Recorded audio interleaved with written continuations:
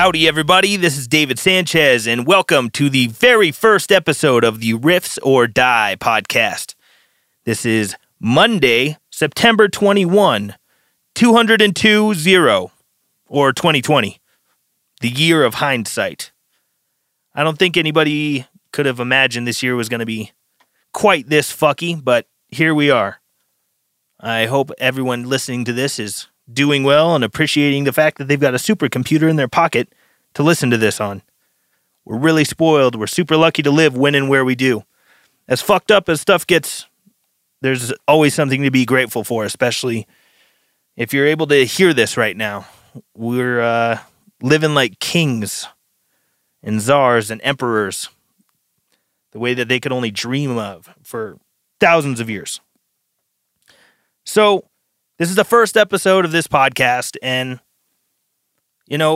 this show is going to be, I would imagine, largely music-centric, but that's not going to be the only thing I'm going to talk about.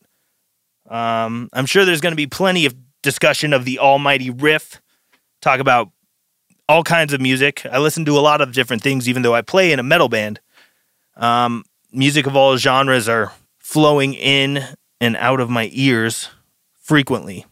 We'll be talking about music, and, I probably will touch on recording and composition and performing live and talk about guitars and gear and mixing and mastering, touring stories, stuff like that. But it's not going to all be music all the time. Although music is my love in life, I really, really can honestly say that music saved my life. I wouldn't be here if it wasn't for discovering how amazing and wonderfully perfect music is for changing someone's mood. But, we're going to talk about other stuff too. A lot of things go through my brain that are not music-centric. I'd like to talk about things that are going on in the world, talk about books, movies, comedy, art, history, what's going on in the world, philosophy, things like that. If you want to get in touch with any questions or comments about the show, please write me at podcast@riffsordie.com. So a lot of you probably realize that I announced this podcast coming out quite a bit ago. I planned on launching this thing much sooner than today, but I've been extremely busy. I had some projects fall into my lap that took a lot of my time, and I just really couldn't get this podcast started the way that I wanted to properly. So over the last couple months, I've been working on a lot of mixing projects. One of the things I've been working on a lot is the new Le Special record. It's a really cool 3-piece band from the northeastern United States. If you're into like Primus and Tool, electronic synth music, and like King Crimson and Rush, you'd probably like Le Special. It's all one word, L-E Special. They have a really great record. The last one they put out is called Cheen, C-H-E-E-N. But I had the pleasure of mixing their newest record. I really like the band a lot. Not only the dudes in it, but their music. I've been a fan of their band for quite a while, so I'm really, really stoked that I got the chance to work on that. But that opportunity kind of just fell into my lap, and that is the main reason for the delay of this podcast getting launched. I've also had some work to do on a Havoc live mix. We released it. It came out on knotfest.com. We didn't release the entire show. We've got some plans in the works to put out the rest of the show at some point. But I was working on that. And I also composed some intro music for a new cartoon that's going to be coming out called Monster Lab. It's created by the dude named Hunter Hancock, and a lot of people know him on YouTube as Meat Canyon. So some of you listening to this might have seen some Meat Canyon cartoons before. Anyways, he's got a new series of cartoons that he's putting out called Monster Lab, and I created the intro music for it. It was super fun. It came together pretty quickly. It's drums, guitars, and a big church organ sound. It's really spooky, creepy, monster, sci-fi sounding music. I've currently got a couple other projects that I'm working on right now, which I don't know if I'm at liberty to discuss yet, but they'll be coming out sometime soon. Again, more mixing work, not a solo album or anything. And the other cool thing that's happened fairly recently was the release of Psychosomatic's new record, The Invisible Prison. So I had the honor of producing and engineering and mixing that record. And basically the way it went down is I packed up a ton of recording gear into a car and I drove all the way out to Sacramento, and we set up shop in their rehearsal space. And I basically built a little makeshift studio in their rehearsal room, and we did all the tracking for the record in that one tiny little room. The gnarliest thing about tracking that record was because we were in a rehearsal space that was shared by like 60 other bands and not in a real studio, is for tracking drums, you need to be able to capture all the nuances in between hits and stuff like that. And it's an acoustic instrument, so you need silence to track them properly without a bunch of bleed from other things coming into your drum mics. And when we were tracking the drums, we would sometimes have to wait for other bands to stop rehearsing. Sometimes we'd get a false alarm. We'd hear music stop and we like perk up. Like, oh no, is it time to go? And then you hear 1, 2, 3, 4, bap, bap, bap, bap, bap, and you hear them start playing again. Like, all right, I guess we're not recording right now. But I remember there was some days where we didn't hit record because of other bands rehearsing until like 2 a.m. There was one day of drum tracking where we came outside and the sun was up. It was like 8 a.m. We had just gotten done tracking the drums. And their drummer, Toby Swope, is a beast and a half. And he's currently playing in Skeleton Witch as well, which is also another great band, which I'm sure a lot of people listening to this will know. Tracking that Psychosomatic record was interesting, to say the least. There was plenty of nights where I didn't sleep at all. I just stayed up all night chopping away at mixing things or getting drum takes edited together so that the guitars could be tracked next. Stuff like that. I burnt the candle from both ends on that project while I was out there, but it was a really, really fun experience, even though it was, not ideal conditions for recording an album. I had a really good time working with those guys. I love the dudes in the band, and I love their music. They're one of my favorite bands. One of the most underrated thrash, punk, grind, death metal, skate, surf rock bands ever. They're a really, really cool band. And if you haven't listened to that Psychosomatic record yet, I suggest you go check it out because they wrote some really cool stuff. I just had the opportunity to help them create it, to put it out. Very honored to have been a part of it. Really great band, and I'm just stoked that they finally got another record out. And I hope that we can do another one in the future. Time will tell. It's hard to talk about things that are happening in the future right now because so much is unknown and in the air. This year is unlike any other that I've been alive for. There's so much uncertainty, and it's really hard to say what's going to happen next. So many unprecedented things have happened this year that it seems like anything crazy and outlandish is completely plausible. So, as far as touring goes and stuff, Havoc just put out a new record on May 1st, and we were supposed to be touring starting on that day. And all of those tour dates for North America were canceled, and we were supposed to be in Europe this summer playing festivals, and all of those got canceled as well. We were supposed to be doing more stuff later this year, but everything just fell through. And that's the same for practically every musical artist out there. Right now, the whole touring industry, the whole music industry is kind of just dead in the water, waiting to find out what's going to happen next.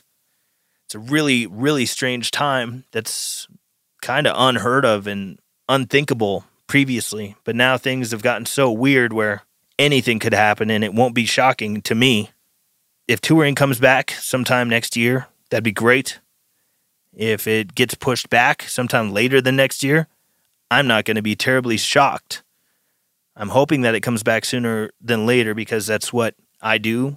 It's what my band does. It's what tons of people do. And it's not only something that I want to come back because it's what I do for work, but I also love going to shows. I love going to live concerts. That's like the only thing I go out and do for fun other than hiking and camping. I like to get out in the woods or go to rock and roll shows. That's about it. Like I'm not the type to frequent bars or go out to eat all the time. I love going to concerts. I love watching documentaries. I love movies. Nature shows are especially cool. I like getting out there in the woods. It's not much more fun to me than going on a hike in the woods. It's warm out, but you're in the shade. You can smell all the extra oxygen from the plants. Look at some beautiful lichen and moss and trees. All kinds of birds and other creatures out there in the forest. That's a really good time. And when you get to the top is when you get the real payoff. You get an insane view that you can't get from the ground, but you have to earn the view unless you own a helicopter or something. But by that time, you probably earned that. I just watched this movie last night about Nikola Tesla. That movie was pretty cool. It had Ethan Hawke playing Tesla and Jim Gaffigan playing George Westinghouse, who's one of Tesla's investors and an inventor himself and one of the men who built America, so to speak. It also had the dude from Twin Peaks playing Thomas Edison, generally being an asshole. Dude was not cool. Electrocuting elephants, electrocuting dogs, electrocuting horses in public. All to try to discredit Tesla and try to tout his own inventions as the better alternative. So maybe a lot of people don't know, but I'm a huge fan of Nikola Tesla. That dude's one of my heroes. And it blows my mind that I was never taught about him in school. I never heard one mention of that guy's name all of my 12 years of regular schooling, which is completely insane. The dude grew up in America largely, became an American citizen. He was in direct contact with Thomas Edison, J.P. Morgan, George Westinghouse, all kinds of really famous people of the time, really important, wealthy, smart people of the time. And for some reason, he's been practically written out of the history books. It's pretty mind-blowing that such an interesting, innovative, just special person, especially to our culture, has been just essentially erased from history. So Tesla is responsible for the invention or discovery, however you want to put it, of alternating current. And Edison's whole power thing was direct current. So we all know AC, DC, the band, but AC and DC are also electric terms talking about the different kinds of electricity. So Tesla is definitely who the cars are named after, but I'm sure a lot of people have heard of Tesla coils, and those were a real thing. Tesla was born in 1856, and he died in 1943. For anybody interested in learning more about Tesla, I would strongly recommend reading his book. It's called My Inventions and Other Writings by Nikola Tesla. I've read it. It's one of my favorite books, and it's just really cool to get the information straight from the horse's mouth instead of secondhand about the guy. It's from the guy. I really love autobiographies because why would I want to read about somebody when I could just read what that person said?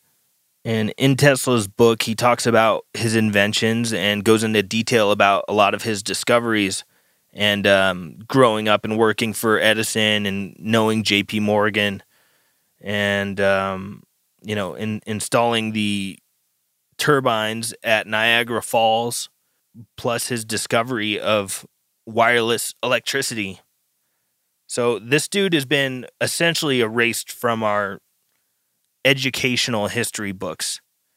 And this dude was maybe the smartest human that ever lived. I don't say that lightly. I really think this guy might have been like the most brilliant dude since Da Vinci or something. The guy spoke 8 different languages, and he's responsible for the discovery of alternating current, remote control, neon lighting, X-ray technology, radio, wireless electricity, and a whole bunch of other things. So a lot of people are probably going to tell me that I'm wrong and that the radio was invented by an Italian guy named Marconi. So Tesla actually was given the patent after he died because he actually did invent the radio before Marconi did. And Marconi, when he sent his first radio communication, did it using 17 of Tesla's patents in the design. Tesla was such a, almost alien mind. For his inventions and his machines, he could see the blueprints in his head, and he would put it together in his mind before he ever put it into a physical form, and he would see how it would work in his brain. And as legend has it, he wrote in his book, and other people said, he would put together a machine and it would work the first time, every time. So he would see the blueprint in his head, put it together, and it would work the first time, every time. The dude was unfathomably intelligent, and for some reason has been left out of the conversation when it comes to legendary American people. Edison is a household name. There's all kinds of household names. But I think he's right up there with Edison, Einstein, Stephen Hawking, Leonardo da Vinci, any of these guys. He should be included in the same conversations, but for some reason he's not. I suspect the reason that he's not is because people don't want you to know about Tesla.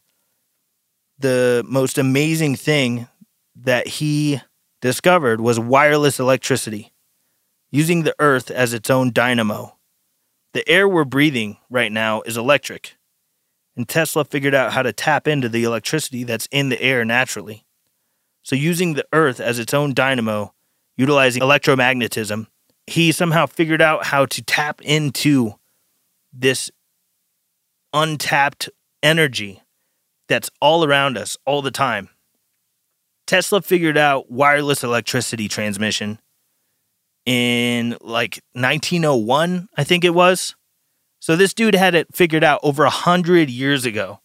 And a lot of people say that, his ideas couldn't work because it's not enough electricity without, injuring things. But imagine if that kind of energy could be harnessed and stored into batteries or something for use later. You wouldn't have to electrocute everybody to power things. I think it's completely possible, especially if his ideas from over 100 years ago were refined and investigated more.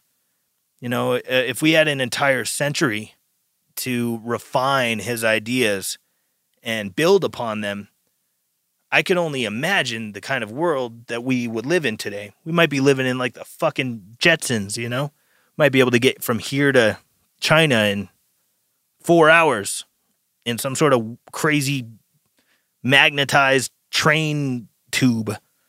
I could see it happening, but the powers that be, the big money interests, when he came to these people, they were basically like, oh, you want to give the whole world free electricity? Nope. Fuck you. Can't make money on free electricity for everyone. It's a really disturbing, shameful thing, in my opinion, that Tesla's not taught in schools And his ideas have not been expanded on and implemented on a global, massive scale. I mean, some of his ideas obviously have changed the world, and we utilize them every day, like alternating current. We're using that now, but I think alternating current just scratches the surface of how genius some of this dude's ideas were. It really blows my mind that he's not taught in school. And I really would urge anyone who doesn't know much about the dude to look into him. One of the things that he invented was back in 1893 at the World's Fair in Chicago. Tesla created a remote control submarine to show off. And by the way, that was the first World's Fair that was all lit up by light bulbs. And Tesla and George Westinghouse earned the contract to light the World's Fair in Chicago in 1893. And it was a big spectacle for people because light bulbs were a new thing. The whole thing was powered by alternating current and thousands and thousands and thousands of light bulbs. But anyways, Tesla made this remote control submarine. This was in the 1890s. This dude was making shit like this. Imagine the kind of world we would live in if his ideas were expanded on more. I think the coolest part about making a remote control submarine versus a remote control car or something like that is it's in the water, A, so electric shock, proving that it doesn't have that, I think is kind of cool. On top of, you could see if there was like a wire attached to it or something. And the fact that it goes underwater proves that the control through the radio waves is actually going through the water. It's not being obstructed by the separation between the submarine and the controller with physical matter in between. In that book, Tesla talks about when he figured out that some of these like light bulbs that he screwed into the dirt were lighting up outside of his laboratory. He had figured out that wireless electricity is possible and safe and limitless, essentially. There's this one part in Tesla's book where he's talking about like melting copper wire with the beams of electricity that he's created. But that force that's able to melt metals, he would put like his head in the beam and not feel anything or be injured or receive any sort of painful shock or anything like that. This dude was like a fucking super genius, superhero alien brain shit. Like unimaginable, almost magical levels of intellect and power, harnessing what nature has to offer in a special way. I think it's worth mentioning, too, that Tesla, in his opinion, the pyramids, the Great Pyramids at Giza, he doesn't think that they were tombs at all. He believed, and this is one of the smartest dudes that ever lived, in my opinion, Tesla believed that the Great Pyramids at Giza were actually giant power plants. He thought that they were giant wireless power plants that shot out electricity, possibly to the entire planet. Now, this wouldn't completely not make sense. Tesla's laboratory, where he built the Wardenclyffe Tower in New York, his big, giant Tesla coil, was built over an aquifer.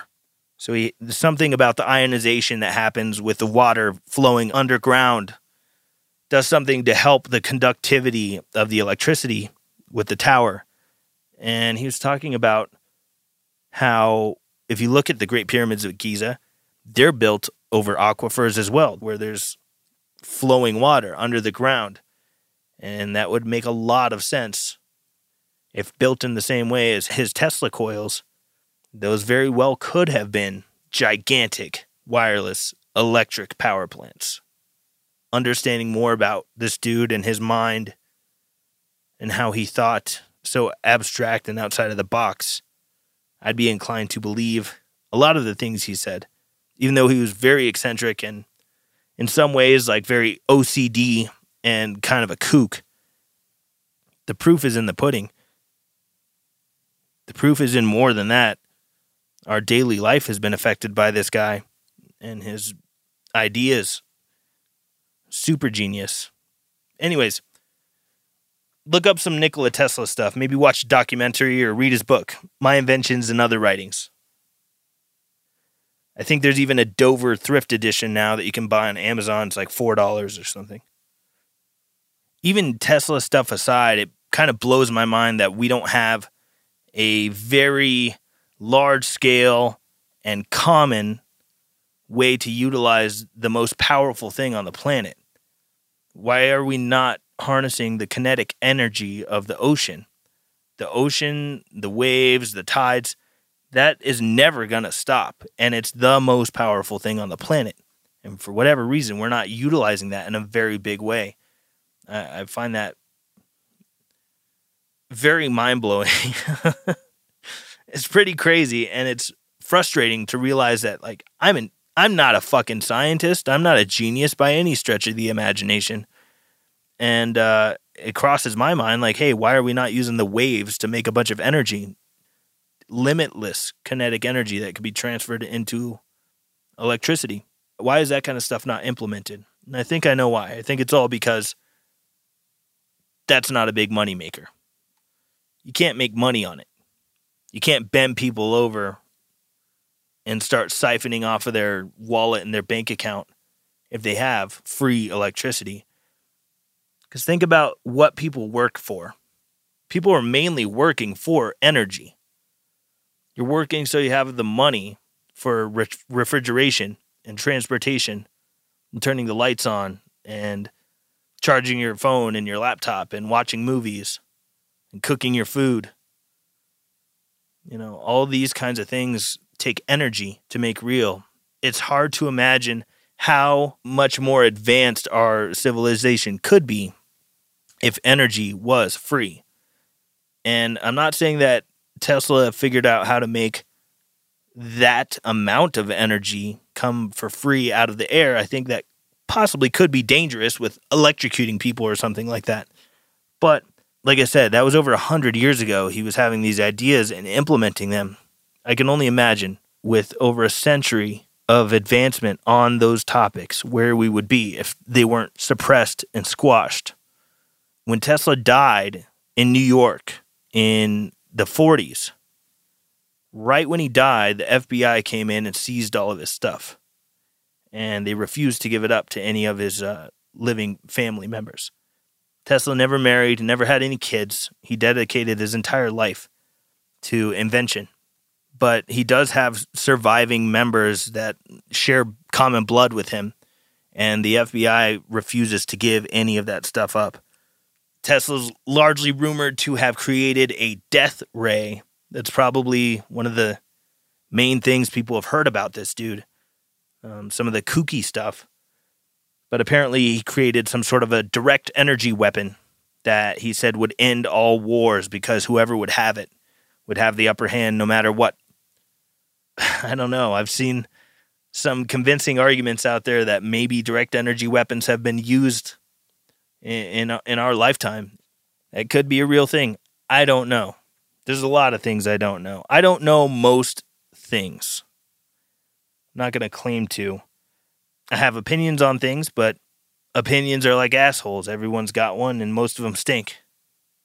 Mine very well could be no different. Mine could be real stinky opinions. But they're mine, and if you don't want to listen to them, you can go fuck yourself. Or just turn the podcast off. That's probably a better move.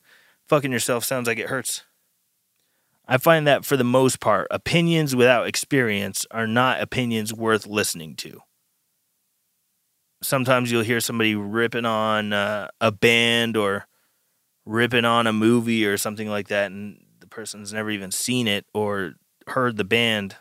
All right, your opinion's fairly invaluable when you don't have a clue what you're talking about and you have an opinion on it. It should be taken with a grain of salt. And I'll be the first to admit, a lot of my opinions are probably that way. Take them with a grain of salt. Do your own research. Don't trust everything I say. I'm going to try to only tell you the truth here, but As Marcus Aurelius, the famous Stoic Roman emperor, said, all that we hear and see is an opinion, not fact. So take that information and do with it what you will. So if you want to support this podcast further than just listening and subscribing and telling your friends, you can go to patreon.com/riffsordie, and you can sign up to get some extra podcast episodes every month. You'll get some discounts on merchandise throughout the entire website, and you'll be getting some bonus content. You can even get like a handwritten letter. I'll handwrite any lyrics you want from any Havoc song. You'll get some sneak peeks and early access to new merch items, posters, stickers, all that kind of good stuff. So check it out, patreon.com/riffsordie. Let's get into some of the emails that I got from y'all over the last couple of weeks here. Let me open up some of these. So I'm not going to go through all of the comments and questions that I got. I got quite a few. But let's hammer through some of these things, and hopefully I can get you guys some good answers to some of your questions here. And if you commented just to talk some shit, that's fine too. I want to hear from you. This guy said, congrats on the podcast. Finally something I can listen to / watch without fast forwarding the half of it. My question is, how do you start writing lyrics? When the deadlines hit and you have to write, how do you get yourself to start writing? Because I'm fucking stuck. Best of wishes for you, the band, and the podcast. Rock on. Rock on, yeah! Okay, good question. Writing lyrics, especially when there's deadlines and you have to write. Whew, that's loaded, but I'm familiar with the feeling. As far as starting to write lyrics, I usually keep a note in my phone and on my laptop that has just like new song ideas, and I'll often write down just like a cool phrase. If I think of a phrase and I don't want to forget it, I'll just add it to that new song ideas list. And it's basically just a brainstorm of a bunch of ideas that I feel like I can probably elaborate on later. Or maybe it's just a cool line that has no context whatsoever at the moment, but it's something that has like a nice rhyme or cool alliteration or just sounds cool phonetically. I'll write that stuff down, and that way when it's time to write lyrics, I can start sifting through my brainstorms, and I can start cherry picking the list and starting to come up with, what these songs could maybe be about. Sometimes I won't even write down a phrase that could be a song title or even a lyric in the song. It'll just be like a concept for what to write about, what to write a song about. And those are very helpful when it comes time to writing lyrics, especially under tight deadlines and when you're, in crunch time. Those can be incredibly helpful because maybe it's something you wrote down a year ago, but now you're a year later, you have more perspective. You look at the world in a different way. You might have more to say about that little tiny brainstorm idea that you wrote down forever ago. So that's how I start writing lyrics. And when the deadline's hit and you have to write, you say, how do you get yourself to start writing? That's really tough. I think when you review your brainstorm list, if you have one, you just need to attack the first ones that are exciting and inspiring to you. You need to go through your list of maybe 20 different ideas. You find the one that's like, oh man, I could elaborate on that a lot, and just go after that one first. You kind of want to get the bulk of your writing done quickly. If it's coming down to crunch time, you don't want to save the easy ones for last and start with the hard ones where you're having writer's block. Get all the easy stuff done. And by the time you're finished with some of those other things, maybe you've hit a groove and you just start taking off, and some of those ones that seemed challenging before maybe become much easier because you're like in the swing of writing a lot. So I hope that helps. Let's see what else we got over here. So this guy writes in, hey David, I'm a massive fan of Havoc. You guys are one of my biggest influences. Thank you very much. That's very cool. Anyways, here's the question. How do you feel about overdubbing / otherwise including more parts in a track than the band is capable of playing live?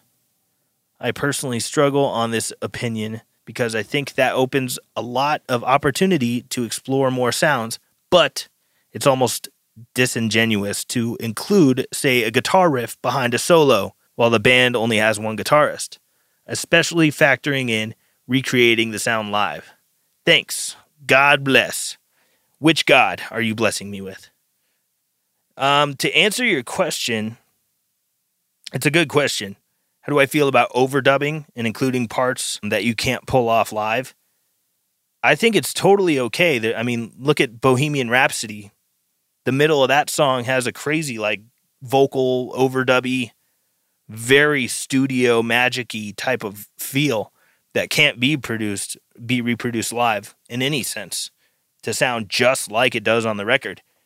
And that's totally fine. I mean, I think if you've got a riff under a solo, or maybe you've got, let's say you got two guitar players, but there's a third guitar line happening, and it's on the recording that way for the studio version, but live you can't pull off that third guitar part. I would just figure out that third guitar part, whichever one is the least important, and just ditch it for the live version. But if it seems like a good idea to put it on the recording for the studio, do it. A studio recording is a really, it's a special thing. It's what people are going to listen to a lot, and it doesn't necessarily have to be exactly like the way it's going to be played live. Sometimes there's special effects on vocals or something on our records where, we don't reproduce it live exactly the same way, in part because it would be a big pain in the ass in some of those spots, or just straight up impossible to pull off in the live setting.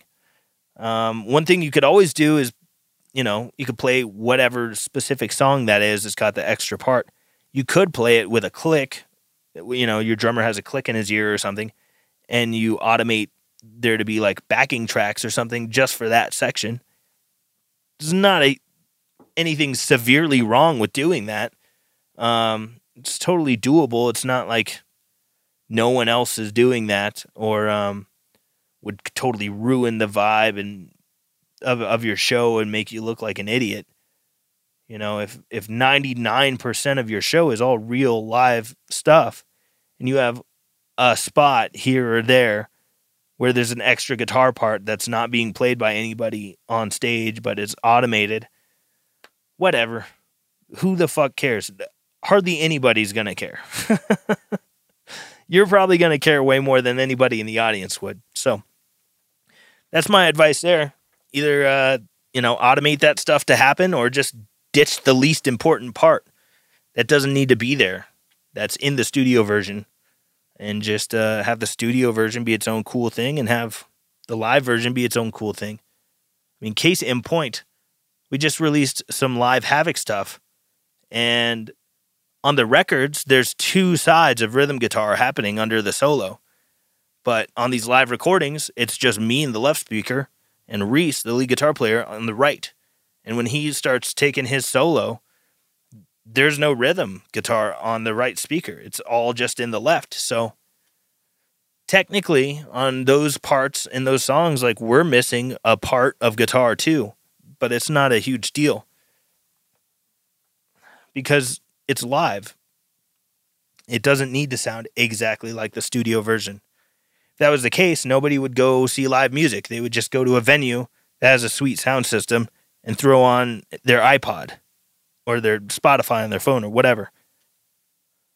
Part of the magic of a live show is that it's different than the studio version. So I hope that helps.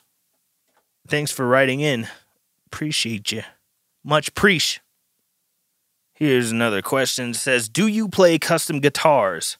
And if so, who made them and what specific input did you have in their designs? Wood, shape, pickups, frets, etc. Well, I actually do have some custom guitars. I just got a custom ESP recently from the Japanese ESP Custom Shop, who is world famous for doing amazing work. And I did have a lot of specific input actually on the design, the types of woods used, the shape, the pickups, the frets. Yeah, that was all customizable and suited to what I wanted. My new ESP is kind of an oversized EX body. I'm hoping that someday we can tweak it a little bit and make it a little more custom. But it has a reverse headstock. It's got a Floyd Rose. It's all white. It's got chrome hardware. It only has one pickup in the bridge, one knob, one pickup. It's just an EMG H4, which is, I think, the hottest passive humbucker that EMG makes. So it requires no battery. It's a passive pickup. It sounds a lot like an EMG 81, but you don't need a battery, and it's got way more dynamics. I pick really hard, and I always wanted to hear that, and I felt like I was missing that with the 81, because the 81 compresses things and is just so hot that whether you're picking light or you're picking hard, it all kind of sounds the same. And I didn't want that anymore. So I tried out the H4, and I really, really loved it. So that's what's in the custom. It's got 22 frets. It's a shorter scale, the 24.75 inch scale, like a Les Paul. And it's got stainless steel frets, Spurzl locking tuners, and Schaller strap locks, which are my strap locks of choice. And the other thing that's kind of extra cool about that custom ESP that I just got is the side dots. They light up. There's LEDs in there, so I can see when I'm on a super dark stage in between songs or something. Those LEDs are insanely bright. I actually need to hole punch like some stickers or something to put over those LEDs because they're like fucking blinding. If I was on a super dark stage and had to look down at my guitar, it'd be kind of like turning away from the light. Hurts your fucking eyes. So I got to figure out a way to dim that a little bit. I think a dimmer would be really cool, but it'd just be another thing in the guitar that could go wrong. And the way we tour and the way we play, the less things that you can have as potential fuck-ups, the better. Yeah, and I didn't mention the guitar is made of mahogany. The body is mahogany, and it's got a maple top, just like a Les Paul would. It's a very heavy guitar, and the neck is made out of maple, and it's got an ebony fretboard with no inlays on it. There's a picture of it on my Instagram. You can find me on there, David_Havok, HAVOK, Havok with a K, because we don't know how to spell. Well, I don't know how to spell. Came up with it when I was 15. That was before I learned how to read. But yeah, that's my first custom that I've gotten from ESP. I've got some older ones that were made by Framus, which is essentially Warwick. And those guitars are like flying V shapes, and they're very cool as well. Got a white one and a black one. They both have very similar specs to that ESP that I just got. Generally speaking, I really love the sound of maple for body or for, definitely the neck, but maple body sounds really great too. It's really bright and snappy, has a lot of attack, and it's like tight. It's not all loose and flabby like some other woods. Mahogany's got some great chunk to it, so with this ESP custom, I had a mahogany body, maple cap, so it's nice and chunky in the bottom end, but then that maple cap really helps it have some bright snarl and tightness in the picking department, just the top end of it. And I really prefer the look of ebony over rosewood as far as the fretboard goes, and I find that ebony is a little brighter, a little less like buttery and smooth and I guess round sounding than like rosewood. Rosewood sounds more mid-rangey and warm to me and more round, whereas maple and ebony sound more sharp and bright and like spiky and fast, I guess. It's hard to describe sounds with words because a lot of these things are a matter of personal preference and taste, and people hear things differently. So it's always funny hearing people refer to tones as creamy and smooth and silky and juicy and fuzzy and fat and warm and bulky and chunky, and there's all these fucking ridiculous words that we use to describe tones, but gotta start somewhere. Here's another question. It says, will Havoc consider doing a live stream show playing through the epic new album just as some bands are now doing? You'll sell tickets for the live stream. Oh, there's a comma missing, I think. Sell tickets for the live stream show and all that with some limited edition shirts slash merch we can buy for a limited time. Well, the problem with our band is that we're very spread out. So doing a live stream is not as easy or as convenient as we would like it to be. Pete and myself live here in Denver, but our bass player Brandon is about 1,000 miles away, and Reese, our guitar player, is about 2,000 miles away. So it's not economical or easy to schedule something like a live stream with the four of us in the same room. And I feel like if we're going to spend the time and invest all that time to bust our ass and work out something like that, I'd much rather spend that time and all that creative energy creating something for another record instead of rehashing something that we just put out. You know, we just put out the studio versions of all this stuff. If we're going to play it live, I want to play it live in front of people because a lot of this music is designed for a live show with a real audience, you know? It's not particularly written to be listened to on a cell phone speaker. So, short answer to your question is probably no. We probably won't do a live stream that has limited merch and stuff like that. But we did release a live video from our only Denver show of 2019. We recorded at the Bluebird Theater in Denver back in December of 2019. And we just put a bunch of that show out. It came out on knotfest.com.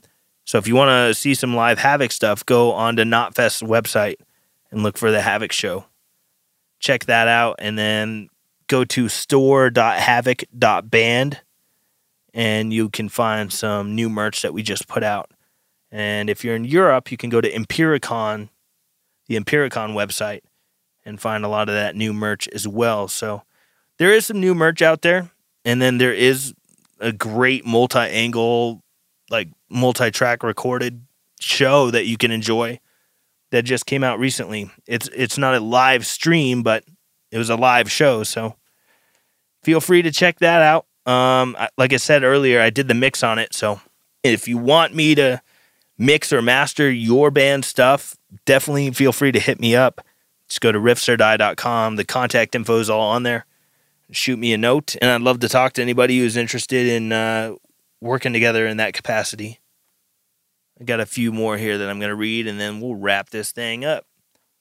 This one says, David, good to hear about the podcast. It's always refreshing to hear your take on current events.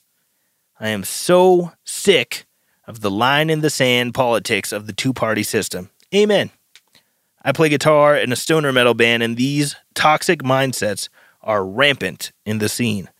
God forbid you have a thought that differs from the hive mind. Some 1984 shit going on around here. Yep. All I can say about that is true, true, true, true, true. The world keeps goose-stepping closer and closer to Orwell's nightmare. Every month, it feels like. Fuck, every week, it seems like we get closer and closer to the 1984 world. Where pretty soon you're going to be convicted for thought crime. And anyone who doesn't believe in, quote-unquote, the party or goes against the grain is going to be sent to room 101 and have a rat cage put on their fucking head for a rat to start eating your face until you love Big Brother and love your servitude.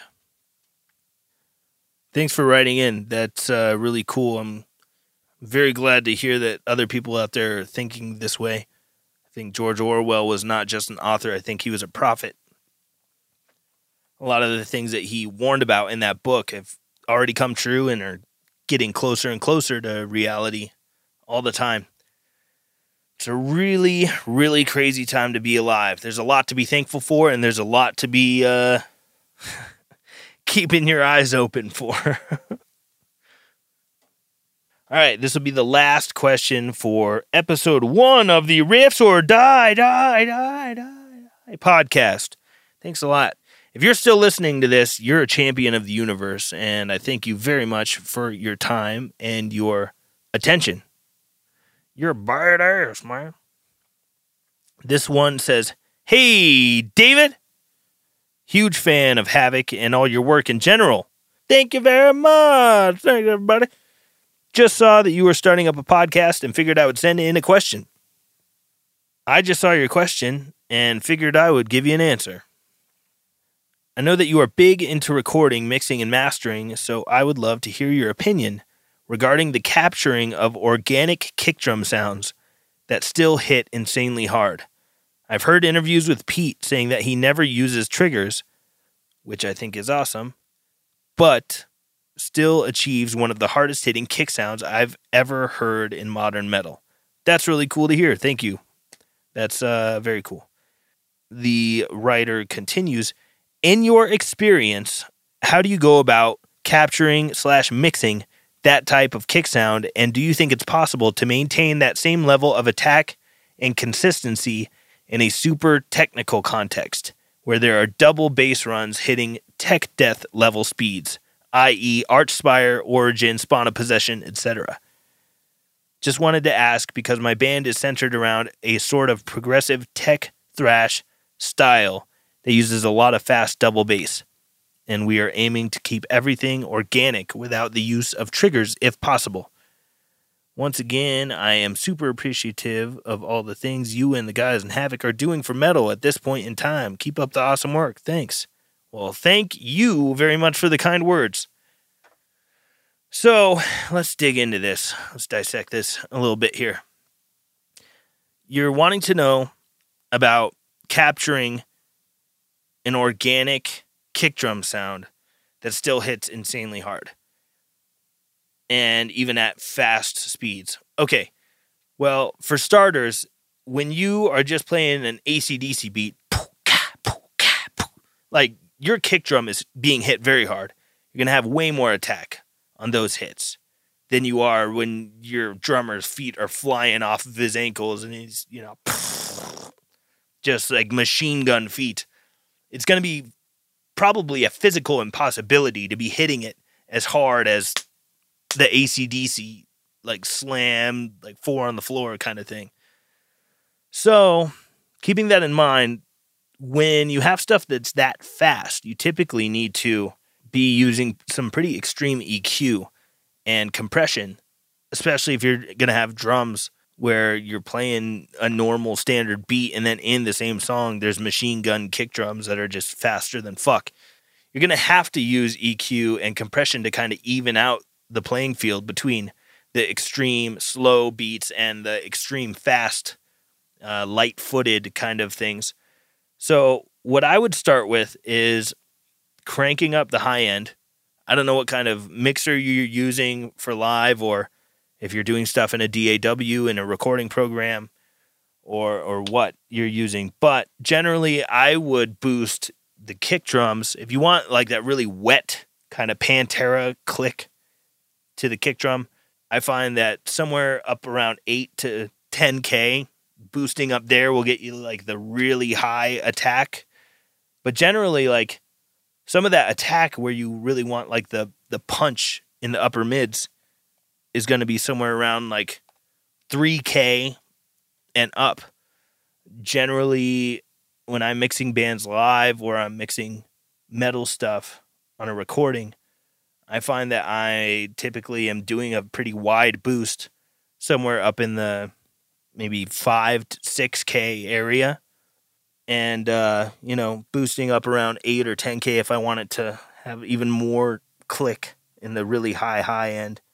Generally, I'd scoop some of the low mids out just to get rid of some of the mud, especially when there's a lot of fast double bass. You're going to want to get rid of that because otherwise it's going to build up way too much. So I would try dumping some low mids, probably around like 250 hertz, somewhere generally between like 200 and 500 hertz, somewhere in there. Doing a big cut could be very beneficial for getting some of the mud out of there. And on kick drum, I really like boosting around 60 hertz to get some of that really meaty, like, thump, that shit that shakes people's skeletons in the live venue. 60 hertz is that magic number for me most of the time. Sometimes it's a little lower, sometimes it's a little higher, but 60 is a good rule of thumb.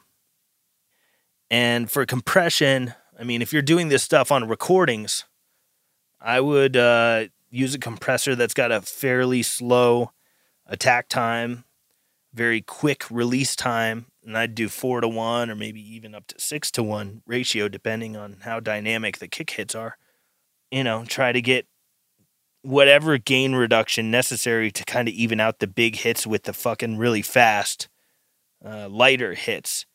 And if this is in a recording situation, after you do the EQ and the compressor, you can EQ it again if you want to. But at the end of the chain, I would recommend throwing a limiter on there just to even things out even more, because a compressor will get things balanced out a little bit, but that initial transient that will happen before the actual compression effect starts clamping down on the signal, that's still going to spike through way huge on the big hits versus the tiny ones. So I think a limiter is a good way to keep the kick drum levels in line. Also, it helps a lot if you've got a kick-in mic. Like if you've got a Shure Beta 91, or you've got a Sennheiser E901, something like that, a nice flat microphone that sits inside of the kick drum, that can be extremely helpful for getting a lot of attack out of the kick drum. So consider using a kick-in and a kick-out mic, and try to EQ the way I said, and compress it fairly heavily, and try throwing a limiter on the end of the chain there, and that might help get you in the direction of very metal and consistent. I hope that makes sense and helps you out in your metal adventures. I think that's it for this episode of the Riffs or Die podcast. Thank you, everybody, for tuning in. This is episode 1. I'll be putting out a public one for all of you for free every week. Expect it. And for people that want to sign up for bonus episodes, go to patreon.com/riffsordie, and you'll get a couple of bonus episodes a month. Please keep writing in any questions and comments. The email address is podcast@riffsordie.com. You can go to riffsordie.com, check out some t-shirts, some other merch items in there. Please feel free to reach out if you're interested in having me mix or master any of your audio projects there. And thank you all again so much for listening to this, listening to me babble like a crazy person to myself. If you liked what you heard, please spread the word. It rhymes, so it must be true. We got one episode done. Woo! Thanks a lot for tuning in, guys and gals. Try to leave the world a little nicer than the way you found it. We'll be all right. I'll talk to you next week.